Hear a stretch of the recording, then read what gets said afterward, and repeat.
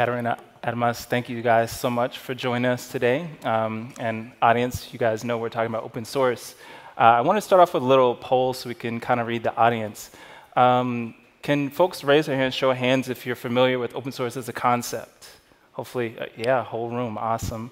Keep your hands up if your organization uses open source as kind of a critical part of your service or product offering. And then keep your hands up still if you personally are using or implementing, contributing to open source right now. Pretty solid. Fantastic. That's exciting. So then you guys know what we're already talking about, and we'll kind of just jump in. So I want to start with a question for both of you. One, just let's talk about open source and kind of how is it important these days, especially in the social impact sphere. And as you're talking about that, kind of introduce yourselves and your organizations. Good. Happy to start. So I'm Admis, and I lead the social impact team at GitHub. The mission of the social impact team is to think about how we can activate GitHub's people, products, and platform to make positive and lasting change in the world. And I'm really excited to have this very, very cool role there. And as we think about open source and its impact in the social sector, actually, when we first started our work, and the work of the social impact team has been in place for a few years, we were really looking across the business to think about how we can pull and really leverage different kinds of business assets for social good, all the way from employee volunteering and giving to thinking about hiring and internal diversity and inclusion efforts. And what we sort of stumbled upon really organically was this growth of open source projects on the platform where users, developers, and designers were thinking and collaborating around code that had some sort of social purpose. And what we're really excited to see is a growth of both developers, nonprofits, and other open source participants who are starting to look at open source as a key tool and asset for making change. I think primarily because it has the opportunity to drive innovation. GitHub is a platform of over 31 million developers from around the world. And the idea that you could pull upon really the power and the thought, partnership, as well as code of all of these different developers, it can be actually really, really powerful for the social sector. So that's it there. I'm Katarina. I run the open innovation team at Mozilla, and a key part of what my team does is connecting our internal staff, mostly in the product and technology teams, with everybody out there who's mission aligned, who's interested in working with us towards our mission, towards keeping the web open for people and empowering users.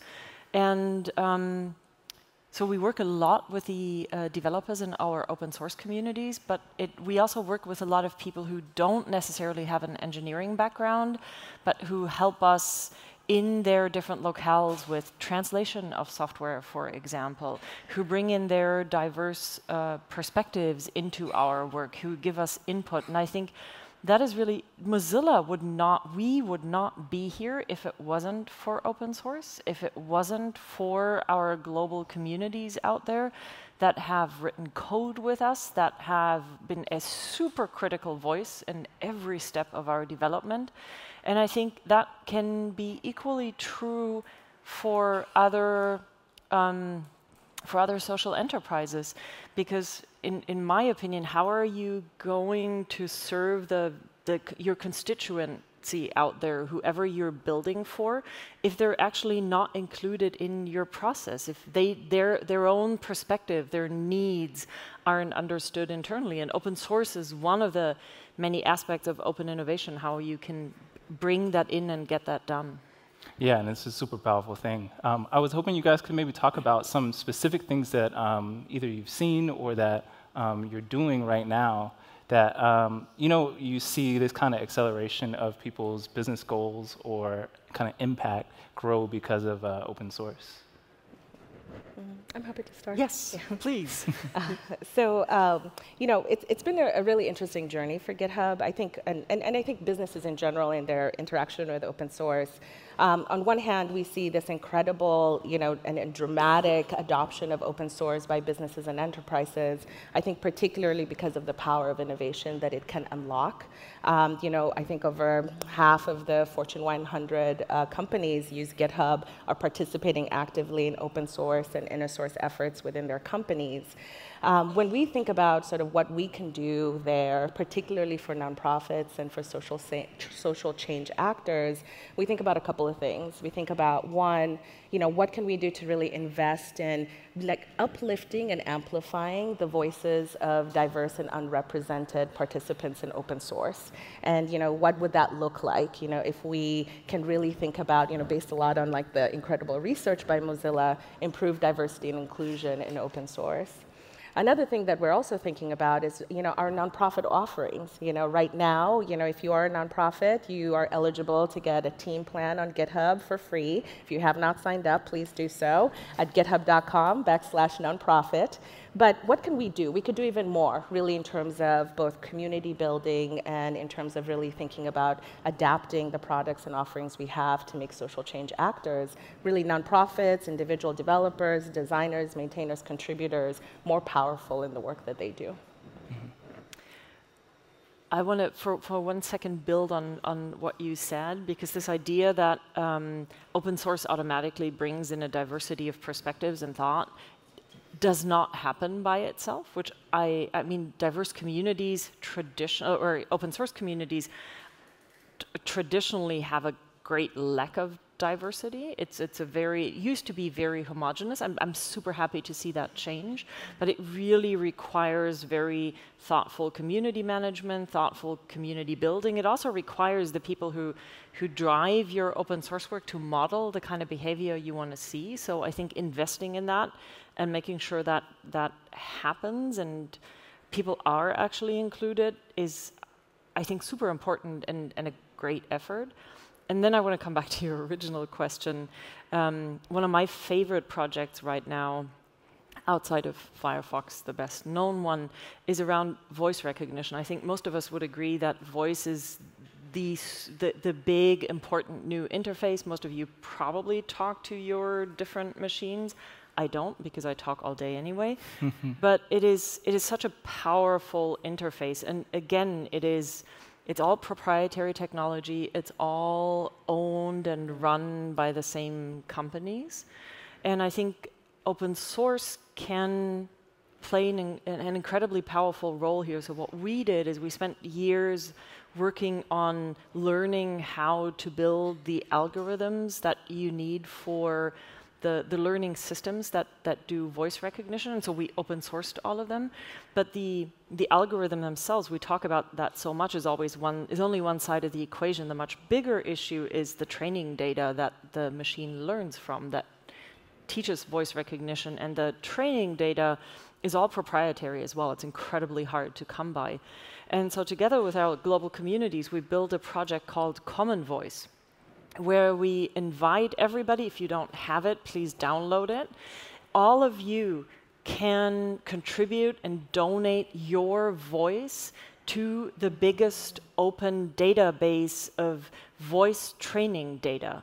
We started out with English because it's what we all speak, and we have localization efforts by our communities globally. So I think currently we're available, don't hold me to that, I think in over 50 languages or so.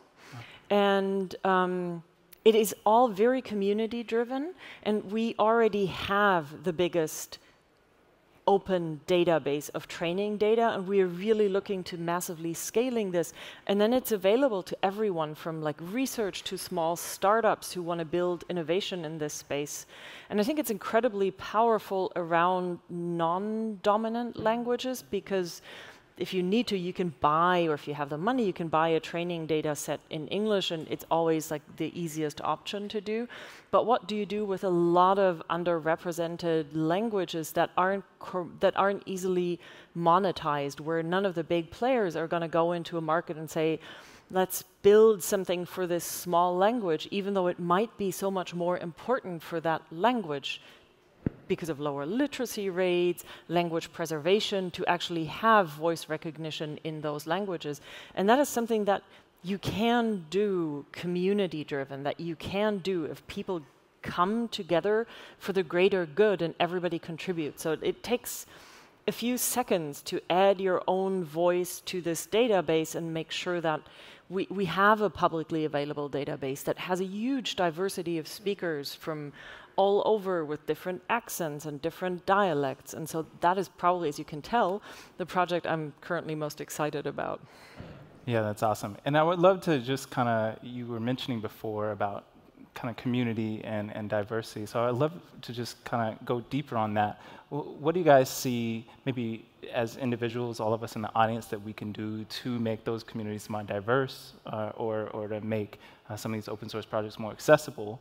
But then also, kind of what place do you guys see platforms like GitHub or platforms like what Mozilla has, whether through Firefox or these other kind of services, to make a difference in the way the community is built? When I think about diversity and inclusion, I mean it's a topic that we talk quite a lot about in this industry, and we always talk about that. What is that pipeline? How do we really affect the entire pipeline? How do we not look at it as just as a point in time, but really take a systems view of what it looks like? I think that's an effort that we need to undertake in open source as well. I think we have identified and diagnosed the homogeneity that we see, the need to really start to uplift and amplify voices. What's really interesting at GitHub, the State of the Octoverse, which we released last year, saw that the growth of really most of our users is not happening in the US or in UK or in Europe. It's really happening in places like Nigeria, in places like Pakistan, in places like Israel, that there's this whole global community that's out there that's trying to participate, I think, in open source, particularly because traditional systems maybe perhaps are maybe not as open or accessible to them. So what can we do to really invest in those communities? I think that's something that we're really exploring, both as a business and then also in my work as well. And how do we look at these as almost points of light that we can start to bring together? I think that's one way that we can really, really improve the diversity and inclusion of open source. Yeah, that's awesome. Yeah. So we spent quite some time looking at numbers, researching experiences of people, what has worked, what hasn't worked. We've tried to lay out some best practices. For example, it's like if you don't have really clearly articulated community participation guidelines that you can hold people to and that you can hold people accountable for, it gets so much harder.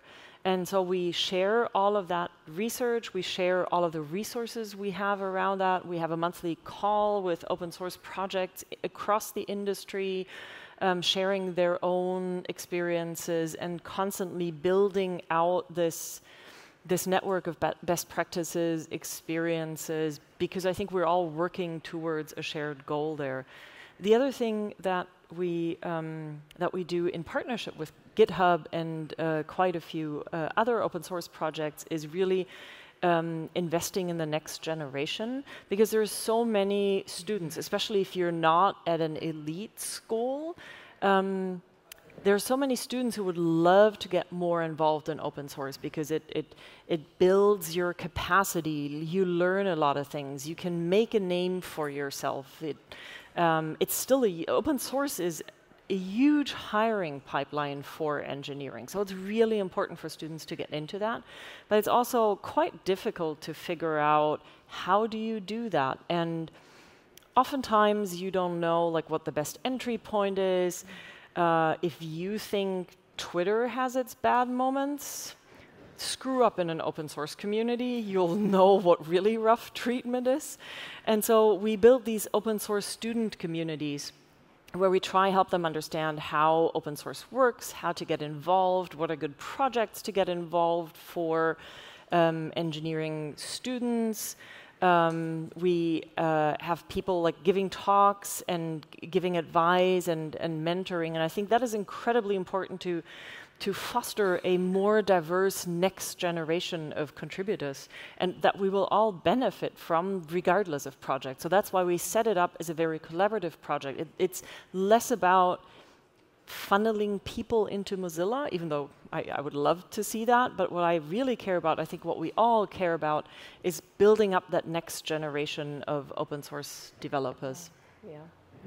Yeah, I just wanted to add this piece around students and work that we've done a lot of work with students with Mozilla and with others on really expanding, and I think we touch over 1 million students through the Student Developer Pack at GitHub.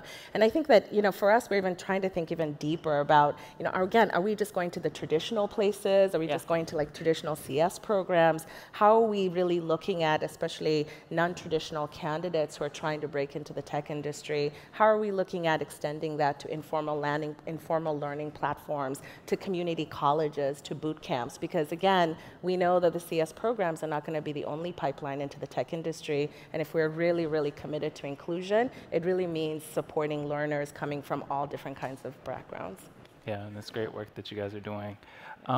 So as we look at kind of what you guys do, obviously GitHub, Mozilla has all this work that's internally being done that's about open source, but a large part of it is kind of advocacy, right? So how do other organizations adopt this stuff? And it seems like based on this audience, we have a lot of people who already have some engagement with open source, but certainly everyone's looking to potentially do more.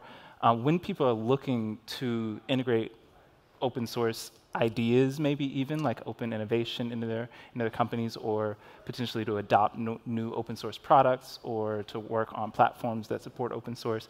What are, just getting really tactical, what are some of the things that you guys see people do wrong? What are the like common things that they do wrong, or what are the things that people do right that other people should be doing? I think that probably the biggest mistake I personally see is that thinking that, oh, just because you make your project open, everybody's going to come and automatically contribute. That's not how it works. That's whether it's open source or any kind of community, it's not this self-powered vehicle that suddenly scales majestically. It is work. It gets messy, and you need to invest in building healthy communities. And down the road, and it's not like a one-time marketing campaign for something or an outreach campaign. Building and maintaining and growing, engaging healthy communities is a continuous investment. And if you're not willing to do that, this is probably not going to work. So you need to be committed to bringing in people, to ensuring that people can feel included in your community, that you have participation guidelines, that you hold people accountable, that you offer them some resources and incentives to do that. I think that is particularly easy for social enterprises that are mission driven, because that it gives a purpose to the work. I think that is a huge advantage starting off.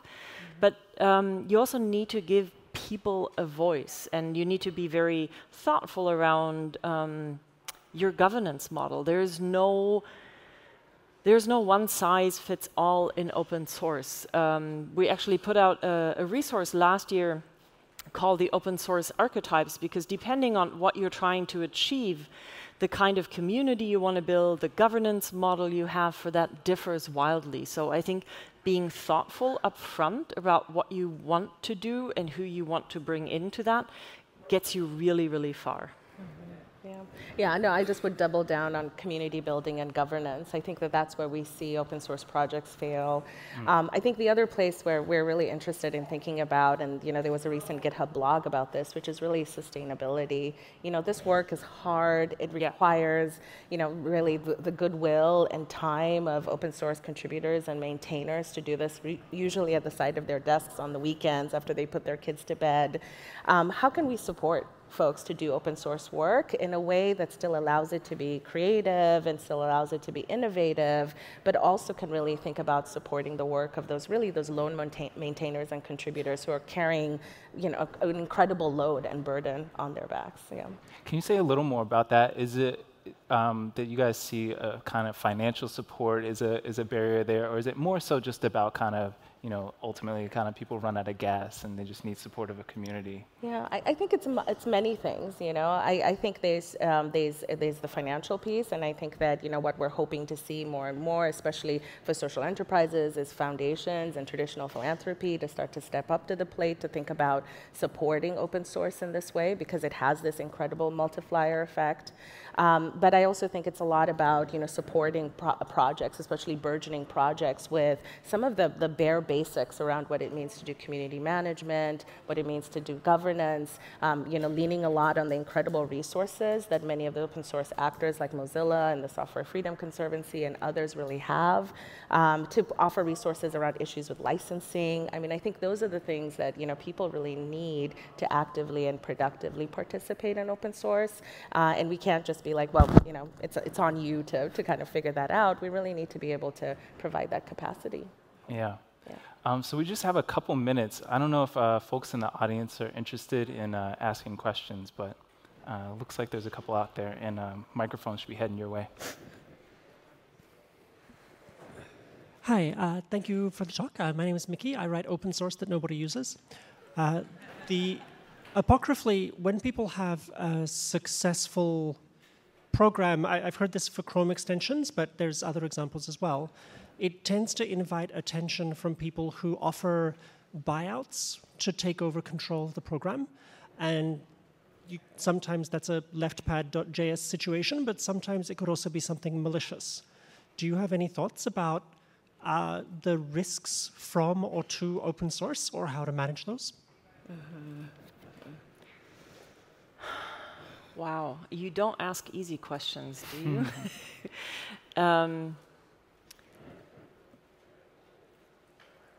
I don't have a good idea. I think whether you have an open source project or a different one, and you get buyout offers, I think every project starter, maintainer, more traditional founder needs to ask themselves, what does this mean for the future of what I created? Is that the direction that I want it to take? And I think that I understand everybody who sells whatever they have built.